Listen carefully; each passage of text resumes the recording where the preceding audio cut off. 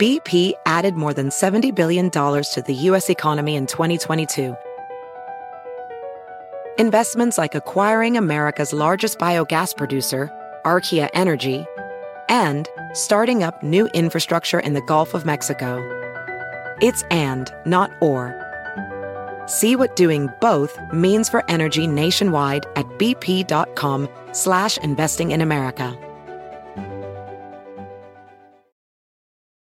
Ophthalmologist Dr. Strauss has seen firsthand how the metaverse is helping surgeons practice the procedures to treat cataracts. Cataracts are the primary cause of avoidable blindness. He works with a virtual reality training platform developed by Fundamental VR and Orbis International to help surgeons develop the muscle memory they need. The result? More confident, capable surgeons. And even more importantly, patients who can see. Explore more stories like Dr. Strauss's at meta.com/metaverseimpact. Hi, listeners. Tom here from the Bowery Boys with an encore presentation of An Evening at Sardi's, an episode released 11 years ago, back in June 2011. Now, we're assuming that most of you haven't heard this episode, or if you did 11 years ago, that you forgot most of it. I certainly had, but it's a fun one, and it celebrates a restaurant that's really a theatrical institution. And it opened 95 years ago in 1927. And as theaters are filling up again and restaurants around town are once again requiring reservations, you can't just show up, we thought that it was the right time to give another listen to the old Sardi show. And stick around at the end for a couple of notes and points of clarification. There are, after all, a couple of really dated references worth mentioning. All right, enjoy the show. Episode 125 of The Bowery Boys, An Evening at Sardi's. Hey, it's the Bowery Boys. Hey.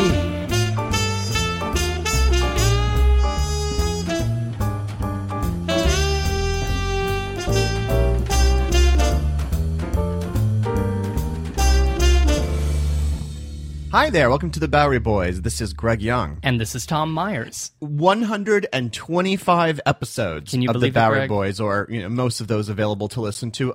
This is our quasi-quicentennial episode. I just read that off of the screen of my phone because I could not remember that word. But this is our 125th episode. We're very glad to be here. And we thought we'd do something a little more, casual for this one. Casual. I feel like we're dressed up. I mean, here we are in our black tie. Well, we are returning to Times Square, which was the subject of a very popular podcast we did just a few months ago. Fade the edges of the lens here and focus in as we tell the story of a misty world of starlets and furs and powerful producers puffing away at their cigars, because we are going to one of the most famous restaurants in New York City history. That would be Sardi's Restaurant. This is a restaurant that has grown to really exemplify Broadway. This is no ordinary restaurant in the theater district. It's a place of great mythology. It's associated with a lot of major stars of the 20th century. What's funny, Greg, is in this podcast, I really don't know how much time we'll be spending talking about the food at Sardi's. Not that there's anything wrong with the food, but it's just never really been about the food. It's serviceable. Let me just put it this way. This podcast is going to have so much black ink from all the bold-faced names that we'll be talking about that you're going to have to wash your hands afterwards. So take a seat as we serve up a history of Sardi's Restaurant. When winter will come and evening is long, I hurry to my blue heaven. Da-da-da-da-da, da-da-da-da-da.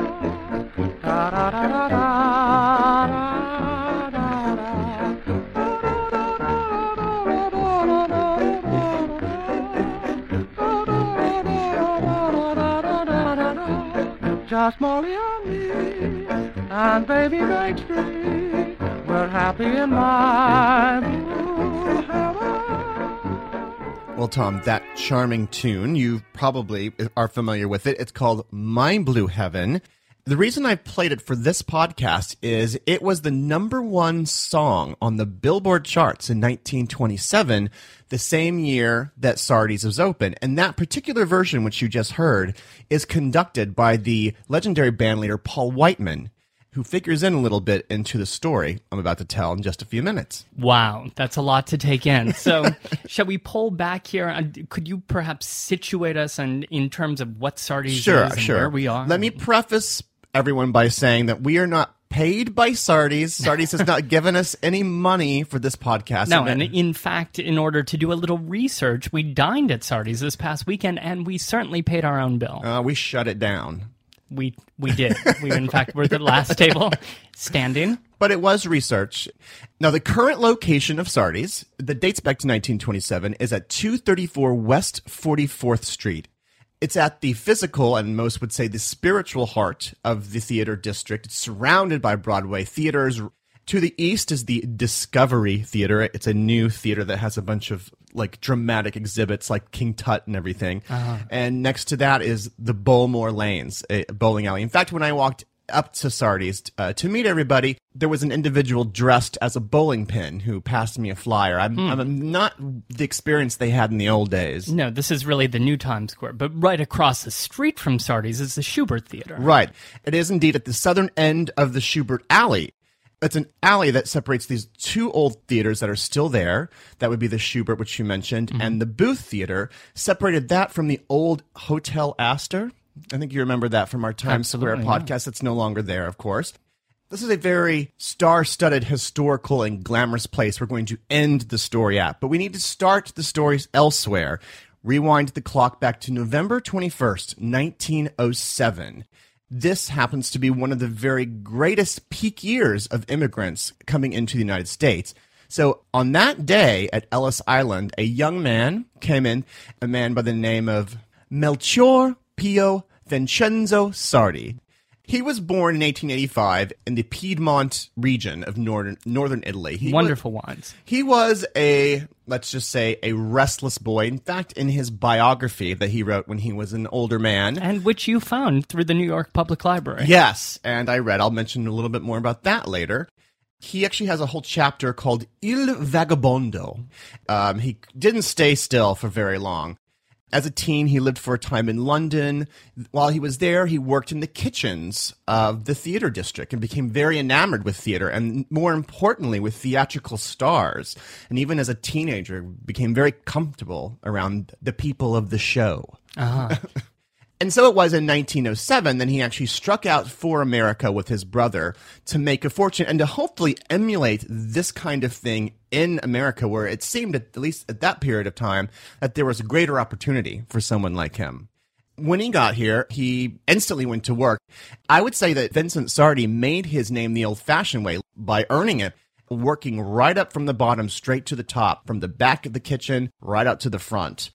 It also helps that he came to New York right around the early days of Times Square, of the glamorous lobster palaces, a thriving nightlife scene of Midtown.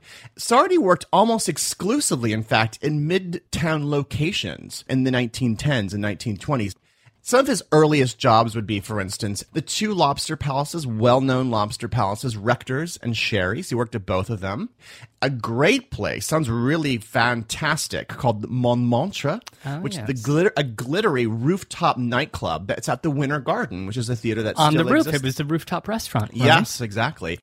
Most notably, he also worked at a rather fancy-sounding place called the Palais Royal. They like French names, don't they? Yeah. The Palais Royal was a ballroom that was owned by conductor and soon-to-be close friend Paul Whiteman. May I just throw in here that he also, in the meantime, took a bride, getting married to his lovely Eugenia, who went by Jenny, on June 19th, 1911. Can you believe it? It was about 100 years ago. 100 years ago from the recording of our podcast. And he actually met her at at another job that he had, this place called the Bartholdi Inn. That was a 45th and Broadway, so not very far from where Sardi's soon would be. And this was actually a boarding house with a restaurant in it and attracted a lot of early silent film stars. People like Mary Pickford and D.W. Griffith would dine here and sometimes stay here. And he would meet them. And slowly through all of these places that he worked, he really racked up a lot of connections. Absolutely. So after working many, many years in all these different restaurants, he finally decides to break into the restaurant business himself. He's got this incredible resume. So a friend of his by the name of Mario Cremona, in 1921, he actually had a restaurant, Mario's, at 246 West 44th Street. This is very close to where the current Sardi's is. It's west just over a couple of buildings. Closer to 8th Avenue. Yes, correct. So they bought the joint, and they called the place the Little Restaurant, not because it was small, and it was small, but it was called the Little Restaurant because it was right next door to a theater called the Little Theater. So after you went to the Little Theater, you grabbed a bite to eat at the Little Restaurant. Now, this first Sardi's was a very modest place. It only sat about 40 people. It's weird because it had an outdoor garden cafe area. It's hard to even imagine a restaurant in Times Square having this kind of little thing. Well, because I think these buildings were also so different back then. There were brownstones mixed right in with these other theaters. Yeah. Inside, it was adorned with green walls and a country vista that was painted upon them. The Sardis actually lived upstairs from the restaurant. And they even had a little garden out back. He got along so famously with his customers that he'd play a little prank where he would run up to the third floor and turn on a hose so the water would spray out onto the diners in the back. And because they couldn't quite tell what the weather was, they all thought it was raining. I think that's sort of a rather cruel trick to play. This was the restaurateur himself or his child? Oh, this was him. Yeah, this is him himself. The restaurant was not initially a success, but due to these early connections, like Paul Whiteman, if you know one of the greatest conductors in the city, even in his early days, stars like Sinclair Lewis, Lillian Gish would come, for a bite to eat. Now, why aren't they there anymore? Because they're unfortunately caught in the web of the battle between these major theatrical production dynasties. There were two major theatrical producing teams at the time. There were the Schuberts, and there was Klaw and Erlinger, also called the Syndicate. Now, unfortunately, this particular building that Sardi's was housed in was owned by the Astor family, and the Astors sold the building to Erlinger. And we should note that these producing teams were not just producing. They also owned theaters. They were massive property owners, of course. Right, and so they were controlling which shows they chose to produce and which shows would even be mounted on Broadway. So Erlinger ripped down the restaurant, ripped down the whole building, and built a new theater, which became the St. James Theater, which is still there. In fact, many of you may have seen American Idiot performed there, and Harold is performing there in July. So that building is still very much around. So if you ever see a show there, look up on the stage and think, that's the original Sardi's. However, the Schubert brothers were actually big fans of the Sardi restaurant and didn't necessarily want to see them go out of business. So they moved Sardi's into a new place just 2 doors down, a far larger place, of course. Although, Greg, it was not originally going to be that much bigger. In fact, it was just going to be a 3-story building where the restaurant would be on the bottom, they could live on the 2nd floor, and the Schuberts could have their offices on the 3rd floor. So imagine a 3-story building across from today's Schubert Theater. Well, the plans kept getting stretched out. A 2nd-floor dining room was added, and many floors of offices were added along with a top-floor penthouse for J.J. Schubert. So the thing just sort of exploded up to an 11-story building that's there today. So, like anything that's on Broadway, it became flamboyant and over-the-top. Especially anything in Broadway of 1927, which was the year that the new Sardi's opened. And the Broadway of 1927 was a great place to be. That was the year of Showboat. Theater habits were different. There was an opening every day on Broadway, and people were going out regularly to the theater as one goes to the movies today. You can just imagine a city that was filled with actors and playwrights and directors and press agents and men of the theater. There were also 14 daily papers at the time, and each of them had its own drama critic. So where were they all going to coalesce during their downtime? At the Algonquin. At first. And some, of course, did. But when Sardi's opened in 1927 in its new location, a group of theater press agents and drama critics started meeting at Sardi's every day for lunch. Those really were the days when you could meet for a daily lunch date. and they called themselves the Cheese Club, which was sort of a counterpoint to the round table meetings over at the Algonquin. So they would sit around, eat gossip, and talk show business. And they might also broker deals, stars to plug in each other's productions and each other's columns. For instance, they would sort of latch on to some creative young individual and sort of pass them around, if you will. Right? They certainly could. Well, perhaps the chief cheese, the head cheese, if you will, was Broadway columnist Walter Winchell, who was the most famous Broadway gossip columnist of them all. He was writing columns and doing a radio show listened to by millions. His columns ran from 1928 until 1960, and they were syndicated as well into over 1,000 papers. He was not really well loved by Broadway producers. In fact, the Schubert brothers wouldn't even let him into opening nights, which was fine with him because he snapped back, "That's fine, I can always go to the second night and see the thing close." Now, he's usually associated, if you remember the movie The Sweet Smell of Success, of course, there's a character that is based on Walter Winchell in that film. He's often associated with the Stork Club, which was an elegant nightclub, but at the beginning of his career, he did sort of camp out here at Sardi's. This group was also extremely helpful in getting Sardi's on the map. Take Winchell. He wrote about it frequently. He dropped the name Sardi's into his columns, transforming it into something that was nationally known and recognized. Millions of Americans read his columns and just started equating the name Sardi's with glamour and theater. So they're sitting there and eating.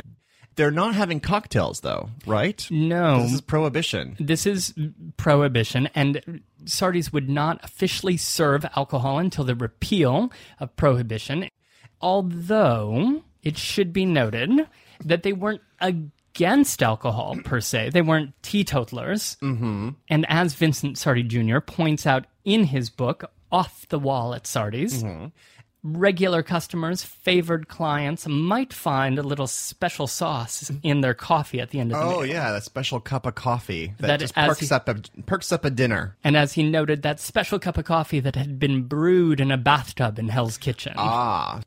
But the Cheese Club famously brought something crafty to Sardi's walls. That story after this. On April 19th, 1995, a federal building in Oklahoma City was destroyed in a domestic terrorist attack. Just days after the bombing, America discovered the perpetrator was right-wing extremist Timothy McVeigh, whose mindset and values are still very present today. It's an American tragedy, but one I still remember very vividly. But there is so much more to the story than what you might remember. Take a deeper look into this moment of history with the podcast Homegrown OKC, hosted by Jeffrey Toobin and based on his book.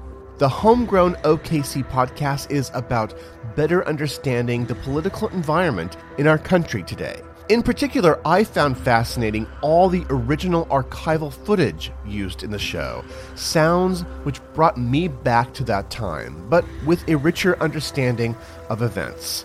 These episodes were thrilling to listen to. That's Homegrown OKC. To listen, search for Homegrown OKC in your podcast app. That's Homegrown OKC. In the decades before the Civil War, slavery's grip on America tightened.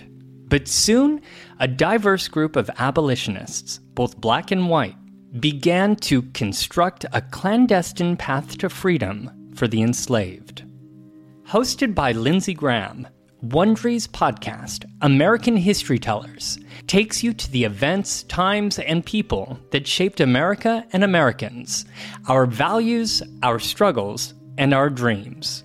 In the latest series, American History Tellers explores the Underground Railroad, a covert network of secret routes and safe houses operated by men and women committed to helping enslaved people escape bondage in the South. Fugitive slaves and anyone helping them face terrible violence and even death if caught. But for those brave enough to risk the journey, the Underground Railroad offered a path to the northern states and Canada, where their freedom was assured. Follow American History Tellers on the Wondery app or wherever you get your podcasts. You can binge this season's American History Tellers, The Underground Railroad, early and ad-free right now on Wondery Plus.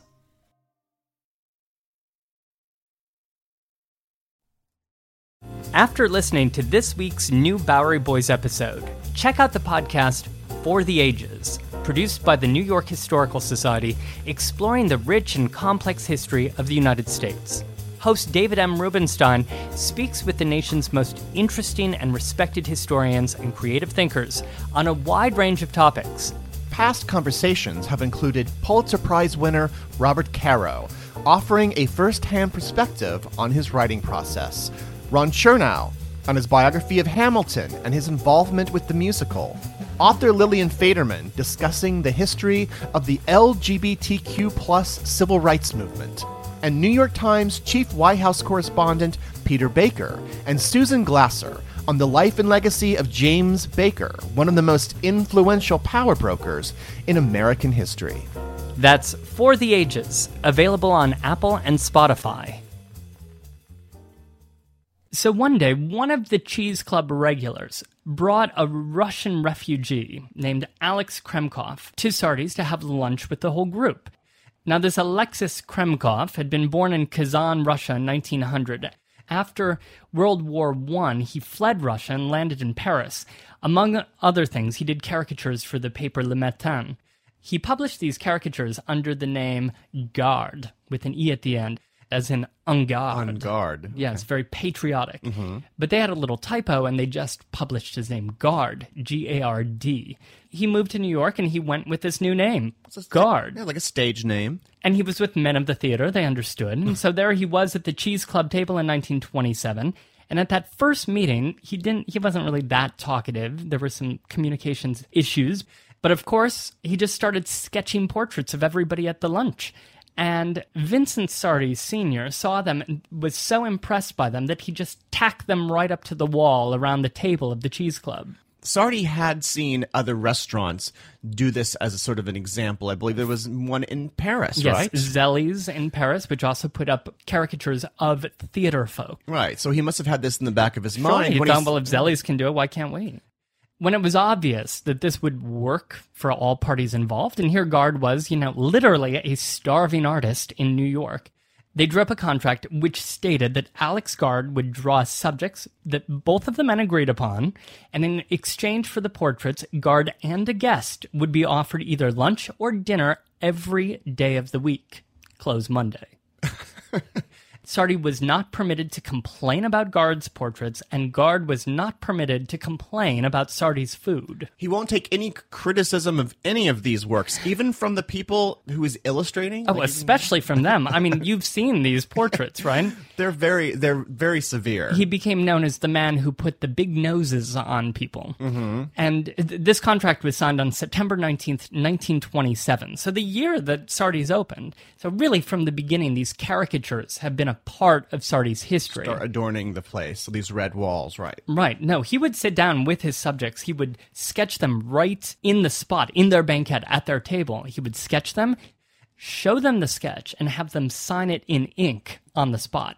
Then he'd take it home, and he would work the pencil, and then he would ink it himself, and then he would lay in the color, dunk it in his bathtub, dry it out, and repeat that process until the color was just right. So if you look at those portraits, you see that, the color is kind of a wash. It's very interesting. And so it's all very planned, but oh, absolutely. Almost like they were developed like color film. And then the portrait would be hung right on the wall.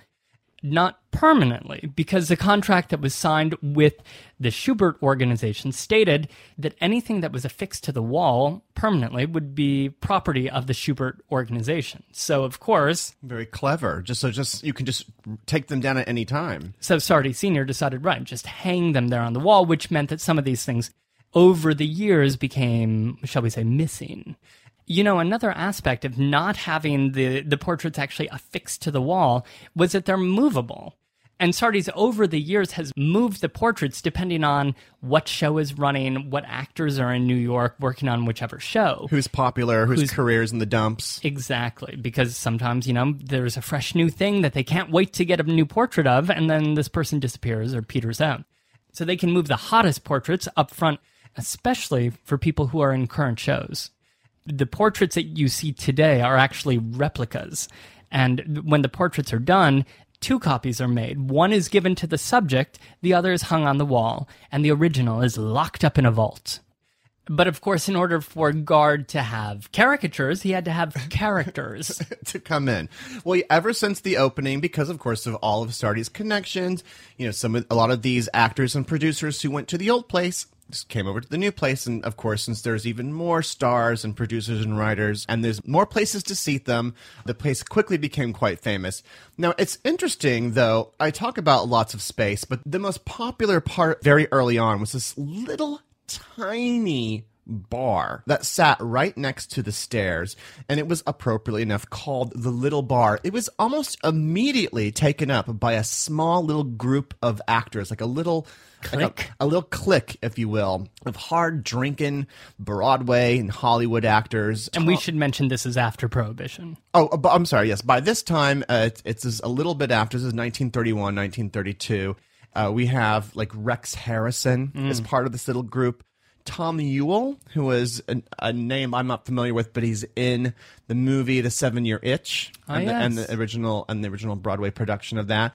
But they had all these actors come in. What about the normal people? Like, what got normal people to? Because eventually he's going to have theater goers eat here, or else he's not going to make any money. Now, he claims, according to Sardi's biography, that the tipping point here, he didn't use the phrase tipping point, that's my words. Or Gladwell's. Yes, exactly. According to him, it's specifically because of a 1938 production of Hamlet, and more specifically because of a playbill that was distributed at Hamlet. So an actor by the name of Maurice Evans decided to stage a Hamlet here on Broadway. It's happened many times on Broadway. Nothing new about that. But what's new about this one is it would be the uncut, complete version of Hamlet, which had never been staged in New York before ever. This is 1938. It's so long, it went from 6:30 to 10:30, that they, in fact, would have a dinner-length intermission. So in the playbill, there was a gigantic advertisement that had a personal quote from Maurice Evans saying, "Why don't you go over and eat at Sardi's?" By the way, I know Evans is not a familiar name, but some of you may know him as portraying the ape scientist Dr. Zaius in Planet of the Apes. Of course. Best known role. Did you know that they actually called that special dinner the, quote, Hamlet Supper? Did it have, like, mutton? Like, what was served on those plates? Ham loaf. Oh, no. Sardi's immediately became associated with opening nights. After the show, whole casts would come to Sardi's, and they would sit nervously in one of the banquettes and wait for the reviews to come in, because back in the day, the next day's newspaper would actually come out, the first edition, at like 10:30, 11 o'clock at night. And because the New York Times is right there, like Sardi would get the very first copy. I think they'd even send over the first 25 copies printed of the Times and the Herald Tribune straight to Sardi's. And so, of course, the whole mood of the room would change depending on those reviews. And then because it's early enough that if the reviews were really, really good, everyone would celebrate, and they'd spend lots of money, pop all the champagne, and stay up until the end of the evening. Ah, the good nights. But if the reviews were bad, everyone would slowly slink out of the restaurant, and the lights would dim. By 1 a.m., no one would want to stay around. Maybe that was our problem when we were there the other night. Were there some bad reviews? Did we have bad reviews? When the main star of these shows would come in, they would be greeted by ovations. And this tradition started in 1940 with the actress Shirley Booth from the show Come Back Little Sheba. Occasionally, Sardi's would appear on stage like with the poorly reviewed show Bright Lights of 1944, with an entire act set in Sardi's that literally didn't even last a week. But mostly shows were created at Sardi's. For decades, there would be virtual offices all around this of agents and producers and writers. The politicians would be here, like presidents, mayors. J. Edgar Hoover ate here. Theater people, the show folk, would be given preferential treatment. It's true. There would be an actor's menu, a very exclusive menu of different prices, strictly for people who maybe didn't make a lot of money because they were just hoofing it. Well, did you have to be a starving actor to order off the acting menu? Well, it was at the discretion of the owner. In fact, during the 1970s, there was a producer who demanded the actor's menu, and Vincent Sardi Jr. threw him out of the restaurant. And then that producer sued Sardi's, claiming that he had lost an amount of business because he wasn't able to conduct some of his interviews in Sardi's. Well, I mean, Wow. Did he win the lawsuit? No, I mean, it was thrown out of court, obviously, but it goes to show you as an example that it was really up to Sardi's of what menu he would show you. But some couldn't even afford the actor's menu. I mean, sometimes he fed them for free. For instance, a struggling young star by the name of Jimmy Cagney would come in and eat bowls of soup for free on Sardi's dime. And Sardi Sr. Lost a great amount of money off of these special discounts and the tabs that he ran for his friends, the actors. And just to pause here, Greg, because I just caught myself spewing what could be interpreted as Sardi's propaganda. But this is not a commercial podcast. No, it's We not. are simply telling the story of something that is a New York institution. It's just a little confusing because it is a commercial enterprise. It's still open in New York City. And of course, anybody can go, as we did this past weekend, and spend their hard-earned dollars there. But it is quite different today, which we will explain. For instance, they do not have a gorgeous hat check girl by the name of Renee Carroll. That is true. Renee Carroll was the daughter of an Orthodox rabbi in the Lower East Side, born in the early part of the century. We're not for sure when. Born sometime in this new century. Ages have browned the pages. We don't know when exactly. But we do know that later on the family migrated uptown to 115th Street and encouraged her to become a lawyer. But she didn't think that many men would listen to a woman unless she had her legs crossed.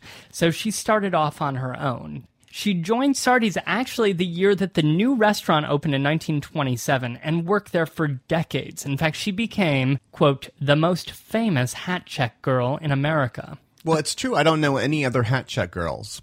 No, none are, roll off the tongue. No, exactly. She was famously wisecracking and smart alecky. And she ended up being as much of a character as anyone on any of the stages surrounding Sardi's. Well, because Greg, she checked more than just hats and coats. She also would receive scripts. So producers and directors and leading men would drop off scripts with her. And while they were dining, she would actually read through them, make notes. And then at the end of their meal, when they picked up their hat, she would tell them whether or not she thought the play was any good, whether or not they should invest in it or take a part in it. So she really did have something to do with the course of Broadway history. Full-service hat checkery. Right. And she made a quarter a hat, but she was actually making lots and lots of connections. By the end of her tenure at Sardi's, she was actually investing in shows. She owned real estate. She had produced several shows, and she was married to one of the biggest ticket agents on Broadway. Now, unfortunately, the memory of Renee Carroll has faded for a lot of people, but there is another prominent female figure that frequently came to Sardi's that has left more of a lasting impression on the theater world. And her name was Antoinette Perry. In 1928, she became one of Broadway's first female directors, directed and produced such hits as Harvey and Strictly Dishonorable, along with Brock Pemberton, her partner in both business and romance. Brock and Antoinette. It's a mouthful. During World War II, she helped found the American Theater Wing. So she was a great woman of the theater. She frequented Sardi's along with her partner Brock. So in 1946, when she died of a heart attack during a production of Harvey on Broadway, the members of the theater wing decided that they needed to do something to commemorate her and her legacy and what she really meant to theater. Many say it was Brock Pemberton's idea. Sardi Jr. writes that it was John Golden, while he was having lunch at Sardi's, who came up with this idea of this special award called the Antoinette Perry Awards for Excellence in Theater. Of course, Antoinette was shortened right down to the Tonys. And the Tonys were first given in 1947. For many years, the nominations were announced at Sardi's, which was a big day for everybody because the TV cameras would be there covering it live. You can still watch it live today. It's not always at Sardi's, but when it is at Sardi's, they put up a little stage, push the tables aside, have some, stars, Patti LuPone, Matthew Broderick standing there with the TV cameras, and make the announcements. But in 1947, those first awards went to people who were regulars as well of Sardi's. Helen Hayes, Elia Kazan, Ingrid Bergman, Patricia Neal. And they gave a special award as well to Vincent Sardi Sr. and his wife for their services to the theater community. So they actually won a Tony the first year of the Tony Awards. They won a Tony, and their son, Junior, would receive one 20 years later. But Greg, let's engage in a little time travel. And why don't you take us on a little tour of Sardi's during Broadway's golden years, right after this. Across America, BP supports more than 275,000 jobs to keep energy flowing. Jobs like building grid-scale solar energy in Ohio and producing gas with fewer operational emissions in Texas. It's and, not or. See what doing both means for energy nationwide at bp.com/investing in America. VR training platforms, like the one developed by Fundamental VR and Orbis International, are helping surgeons train over and over before operating on real patients. As you practice each skill, the muscle memory starts to develop. Learn more at meta.com/metaverse impact. So we've sort of meandered about the years here, giving various historical factoids. Dropping names. Why don't I take us on a little tour of what it might be like to go to Sardi's in, say, the early 40s, late 30s. I'm not going to be age specific. Like many of the actresses here, I'm not going to be age specific. Don't date us. Just during this time period, what it might be like to go into Sardi's. Now, of course, just even pulling up might be kind of difficult during pre-theater with all the traffic. There's limousines alongside here. For instance, Mayor Jimmy Walker might be pulled up here in his limousine waiting for his girlfriend, future wife, Betty Compton. Who might be appearing in a show. In a show right next to it. There might be a young woman that you might have to push aside as she sells Little Show Business magazine, this young woman who later would become Lauren Bacall. Ooh. Now, the first floor is all dining. The second floor is another dining room. They sometimes call it Siberia. And there's even a bar up there as well. And there's even dining rooms on the third and fourth floor called the Belasco Room and the Eugenia Room. Those are for private dining and receptions. We're going to stick on just the first floor for this little tour. Now, when you walk in today, the little bar is on your left. But in the early days, it was actually on the right, and it was far smaller. Today's little bar ain't necessarily so little. So today, the bar is on the left, right? The restaurant is right in front of you, as is the stairway to the second floor. And to the right is today's coat check, which there's no Renee Carroll, but you can buy yourself a nice, snazzy Sardi's t-shirt. Now, you can sit over to the little bar and wait for your party to arrive. Perhaps you'd want to order something called the Cherry Point cocktail. I'm not even sure if they still order this. You should ask a bartender. It was actually named after Vincent Sardi Jr. In fact, he was in the Marines, and he was stationed at a place called Cherry Point in North Carolina. So during the war, his father named a cocktail after him, Cherry Point cocktail. So you order one of those. And during the war, his father would hand out one of these for free to any Marine, not Navy, who walked in the door. Oh. Now you look in, if this is pre-theater, it's totally packed, but thank goodness you have reservations. So the maitre d' welcomes you in, you get sat down to your table. Now today when you go in, it's mostly tourists, but back in the heyday, I mean, there really were a lot of people who were connected in the theater industry. As you make your way to your seat, you might see over on the left, you might see Betty Davis taking a drag on a cigarette. Over to the right, you might see Marilyn Monroe with a press agent.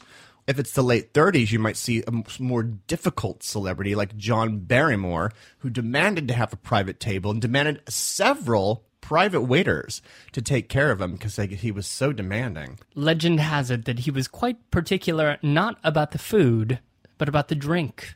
I believe you mentioned a man by the name of John Golden. He was there all the time, probably the most frequented guest at Sardi's. He was a theatrical producer. He'd actually worked his way up from Niblo's Garden in his youth to become a major Broadway producer. A frequent guest of Mr. Golden, across the table from him, would often be Eleanor Roosevelt. And she would have lunches here sometimes and write them up in her column in the New York Post. Not only would you see famous celebrities around here, you might see clubs of celebrities, or rather regular gatherings of theatrical people who would meet here for all sorts of shenanigans. For instance, you might see a group of people called the Gloat Club, which was a group of creative folks who had, at one time in their careers, toiled over a very difficult musical. This was in the years before 1943. Many didn't believe that this musical was going to work. It seemed very ridiculous, and they were hard to get financing. So the creators here, Oscar Hammerstein II, Richard Rogers, and choreographer Agnes DeMille, well, they pulled it all together anyway, and in 1943 they opened their show, Oklahoma. So, of course, obviously, it became a monster hit. So they would come back to Sardi's to gloat over those who, had refused to give them any support. Or invest. Or to invest with them. So they ended up meeting all the time and calling it the Gloat Club. And during that period of time, Rogers and Hammerstein actually created other shows while they sat here and brainstormed. Occasionally, you would have non-human beings eating here. All these inside jokes of pranks between clowning actors. For instance, you would have the old vaudevillian by the name of Ted Healy, who was best known for putting together the Three Stooges. Of course, yes. He once brought an orangutan in and, quote, "it sat down and ate lunch like a human being." Those were before the letter ratings in New York City restaurants. I don't think they would have gotten an A for that. Yeah, I don't think the Department of Health and Hygiene would have looked kindly upon an orangutan eating a bunch of soup. Now you're finally sat down to your table, surrounded by all these people, and you're not an actor. You're just a regular tourist. Ordering off the menu, the regular menu. Yes. And they do have one signature dish that was created by Eugenia, the cannelloni. You can still order it, of course. You can get the famous baked Alaska. Other dishes that one might enjoy in the 1940s on the menu include the asparagus Milanese, chicken alla Sardi, pickled butterfish, chicken livers Madeira, various soufflés, various mignons. You know these menus. Flambés. And of course, if you need to go to the bathroom, that's upstairs on the second floor. We were talking about whether or not they served alcohol during Prohibition, and it should be noted that Vincent Sardi Sr. was never comfortable with watching his guests get liquored up. It was something that was actually really upsetting to him, even after the repeal of Prohibition and the little bar opening. He really hated to see people of the theater get drunk. In fact, he'd walk outside, take a walk and get some fresh air because he just couldn't be around it. Though he did tolerate, some of the world's great drinkers. The previous mentioned John Barrymore. John Barrymore, and then, of course, Tallulah Bankhead. Everybody had a Tallulah Bankhead story. My favorite was one that Sardi tells in his book of Tallulah being in a bathroom stall upstairs when she realized that she had run out of toilet paper, and she knocked on the wall of the stall and said to the lady in the next stall, "Pardon me, darling, but do you happen to have any toilet paper over there?" And the woman in the next stall said, "No, I'm sorry, I'm out." And she said, "Well, darling, in that case, do you have 2 5s for a 10? Talk about some charmin. She was a charminer. Well, needless to say, that's the end of the tour. Sorry. I didn't mean to take it there, Greg. Where were we? We were upstairs in the back. Well, we're now actually up to the 40s, and this is when Vincent's son, Vincent Sardi Jr., took over. Yes, Vincent Sardi Jr. was actually born July 23rd, 1915. He was raised in the restaurant.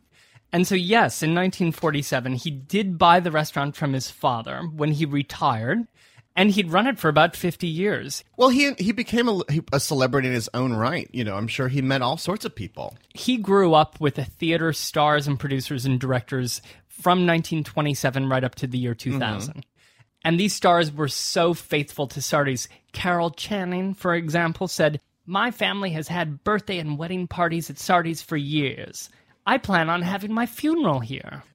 One note about the caricatures, because we talked about Gard and how he did hundreds of caricatures, he died in 1948. And so there was a period afterwards where there were no new caricatures being done.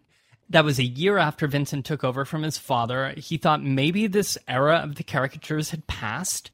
However, people kept urging him to get back into the caricature business, to hang new stars up, because every year that passed, new shows opened, new stars came to town, and Sardi's was seeming a little bit dated, like it was a museum or something. Well, yeah, a bunch of old celebrities, and I mean, there's a new batch coming through.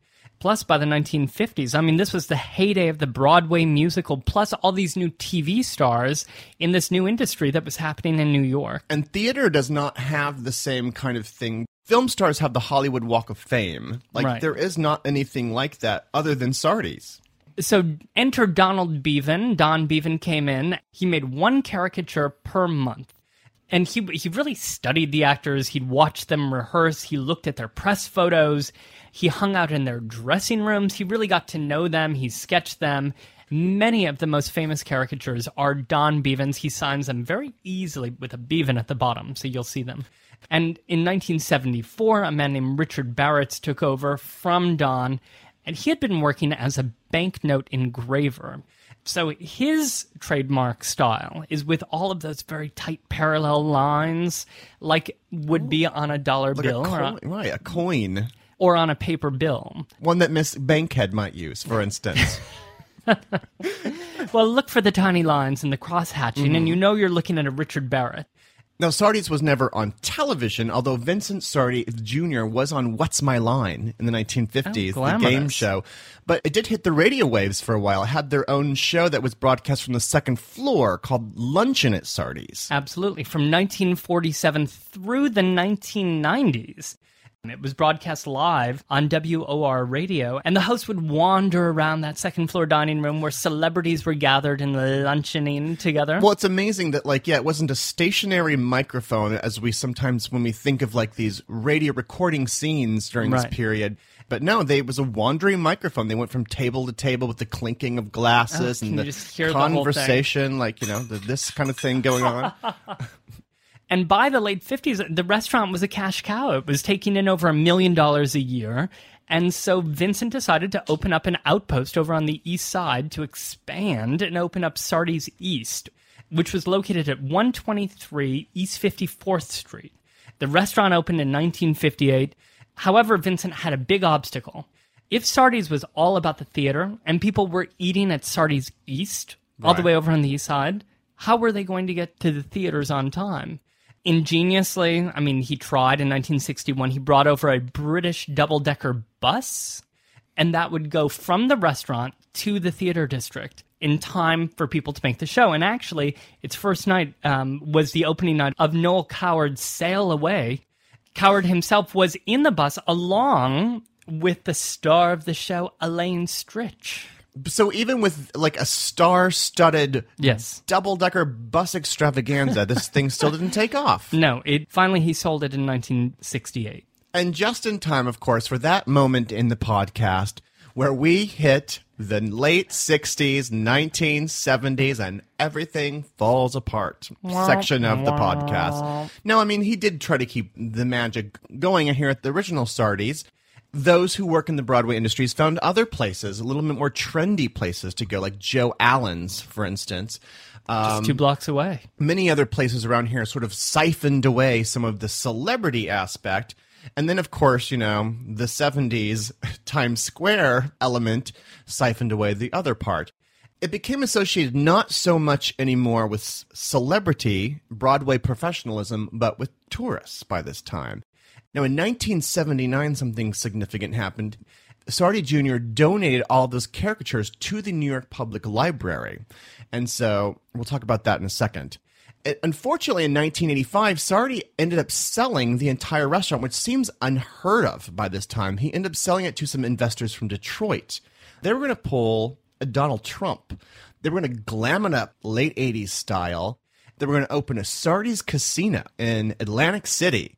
Fortunately, that never happened. But unfortunately, as a result of that, because of the way that they ran the business, Sardi's closed entirely in June of 1990.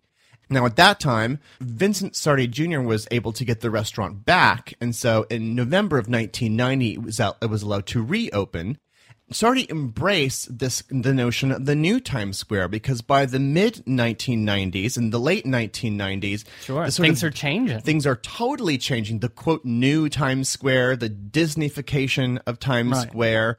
I should mention that his father died in 1969, and Vincent Sardi Jr. just died very recently in 2007. When he died on that day, all the lights of Broadway dimmed their lights in his honor. Well, that was our, lengthy but thorough tale of Sardi's. But I did want to say that Tom also had a very unique opportunity, and he actually got to see some of these original caricatures with his own eyes by visiting the New York Public Library. And this really makes me love the New York Public Library even more, and just another reason that we should all support it in any way that we can, because the New York Public Library for the Performing Arts, which is located in the Lincoln Center complex, allows you to go in and to fill out a little form and then go through the Sardi's archives. Of course, not just Sardi's, but archives for all kinds of things related to performance in New York's history. So I did. I spent Saturday afternoon going through the Sardi's archive of papers and clippings and then caricatures. They have 8 boxes of caricatures that you can look at, one caricature at a time in a sort of supervised area. But it really is kind of an amazing thing to hold on to those Alex Gard caricatures and see the sort of washed out colors and understand that the thing that you're holding had been dunked in Alex Gard's bathtub. And done of those original celebrities and hung in the original Sardi's during the 1930s. So we've arrived at the end of our meal and the end of the podcast. Thank you very much for listening. Wait. Have Stop a great the tape. Week. What do you leave? Okay, let's jump back to late 2022. Everybody here? That's obviously not the end of the story for Sardi's. Much has happened since we recorded the show 11 years ago. So why don't we go over a few details that may have raised an eyebrow or had you, searching around on Google Maps. For example, in the show we mentioned the Discovery Theater just down the block from Sardi's. Remember that place? Well, it closed in 2016, although Bullmore Lanes, which we mentioned, is happily still right there, just within striking distance. Meanwhile, many of you, Greg says, have probably seen American Idiot at the St. James, just down the block. I hope you did. It was a great show. A Green Day punk rock musical. And the reference at the time was very recent because American Idiot had opened on Broadway in April 2010 and closed in April 2011. So just 2 months before we recorded this episode. 21 Guns, by the way, the musical number, still makes me weep. Just give it a listen on Spotify. You'll see what I'm talking about. I'm going to skip over any commentary about my Tallulah Bankhead joke, or the much less funny reference to the man who would become president just 5 years after we recorded the show. But let's pick up on our discussion of the hat check girl, Renee Carroll. Now, we joke that we couldn't figure out when she had been born. That admission obviously made me cringe listening again right now. But remember that this was not our full-time job when we recorded this episode. So, yeah, that was kind of sloppy. I did do some research just now and found that Renee was, in fact, born in 1908. Later, after her Sardi's days, Renee and her husband, the Broadway ticket agent Louis Schonsight, moved to Palma de Mallorca in Spain in 1965 after he'd sold his business. And there, Renee dedicated her time to teaching English at an orphanage. And that's all I could find out today. Although I'm happy to fly off to Majorca to track down the rest of the story. I'll just talk that one over with Greg. Later, we mentioned the great Carol Channing, who had quipped that she planned to hold her funeral at Sardi's. Miss Channing was, of course, still alive when we recorded the show, and for many years after. She died at her home in California on January 15th, 2019, at the age of 97. Her funeral was not held at Sardi's, but the day after she died, January 16th, 2019, the lights were dimmed on Broadway.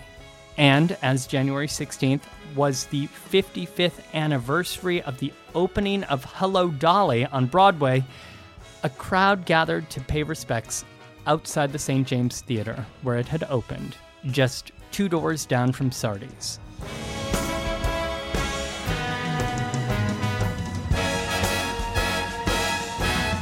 Which brings us right up to the latest dramatic twist in Sardi's history. When in 2020, the restaurant, along with the rest of Broadway, closed its doors because of COVID. The New York Times reported later, quote, Sardi's began the pandemic appropriately with a moment of high drama. On March 12, 2020, just moments after agreeing to shut down all 41 theaters, a group of Broadway bigwigs gathered at the bar to drown their sorrows. They ate, they drank, they hugged. Then many of them got the coronavirus. Among the industry gatekeepers who fell ill, with, to be sure, no way of knowing how, was Robert E. Wankel, the chairman and chief executive of the Shubert Organization, which has 17 Broadway theaters and which is the restaurant's landlord, unquote. However, on December 26, 2021, Sardi's reopened as Broadway was coming back to life. And Mr. Wankel of the Shubert Organization was back. The Times reported on December 27, 2021, quote, on Tuesday, Mr. Wankel was there again, happily holding court over a vodka tonic and relentlessly bullish on Sardi's, where he has been coming for 50 years, and lunches 3 times a week. Sardi's is going to do very well, he said, now that the theater is back. Thanks so much for joining us for this rewind edition of An Evening at Sardi's. For more on Broadway history, check out our recent show on the Shuberts, the brothers who built Broadway. That's episode 372 from last year. A big thank you to our patrons who have joined with their support at patreon.com/BoweryBoys.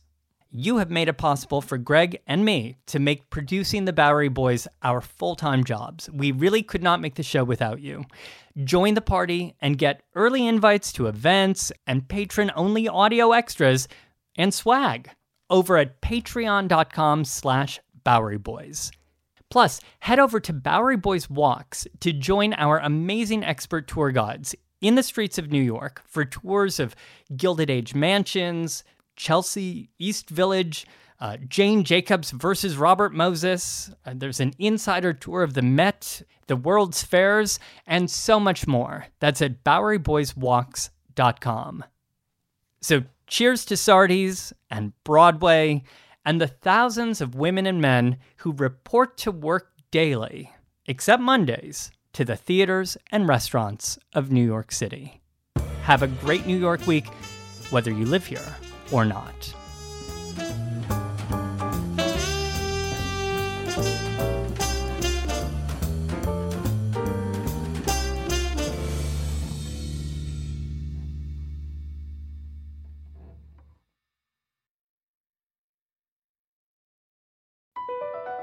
BP added more than $70 billion to the U.S. economy in 2022 by making investments from coast to coast. Investments like building charging hubs for fleets of electric buses in California and starting up new infrastructure in the Gulf of Mexico. It's and, not or. See what doing both means for energy nationwide at bp.com/investing in America.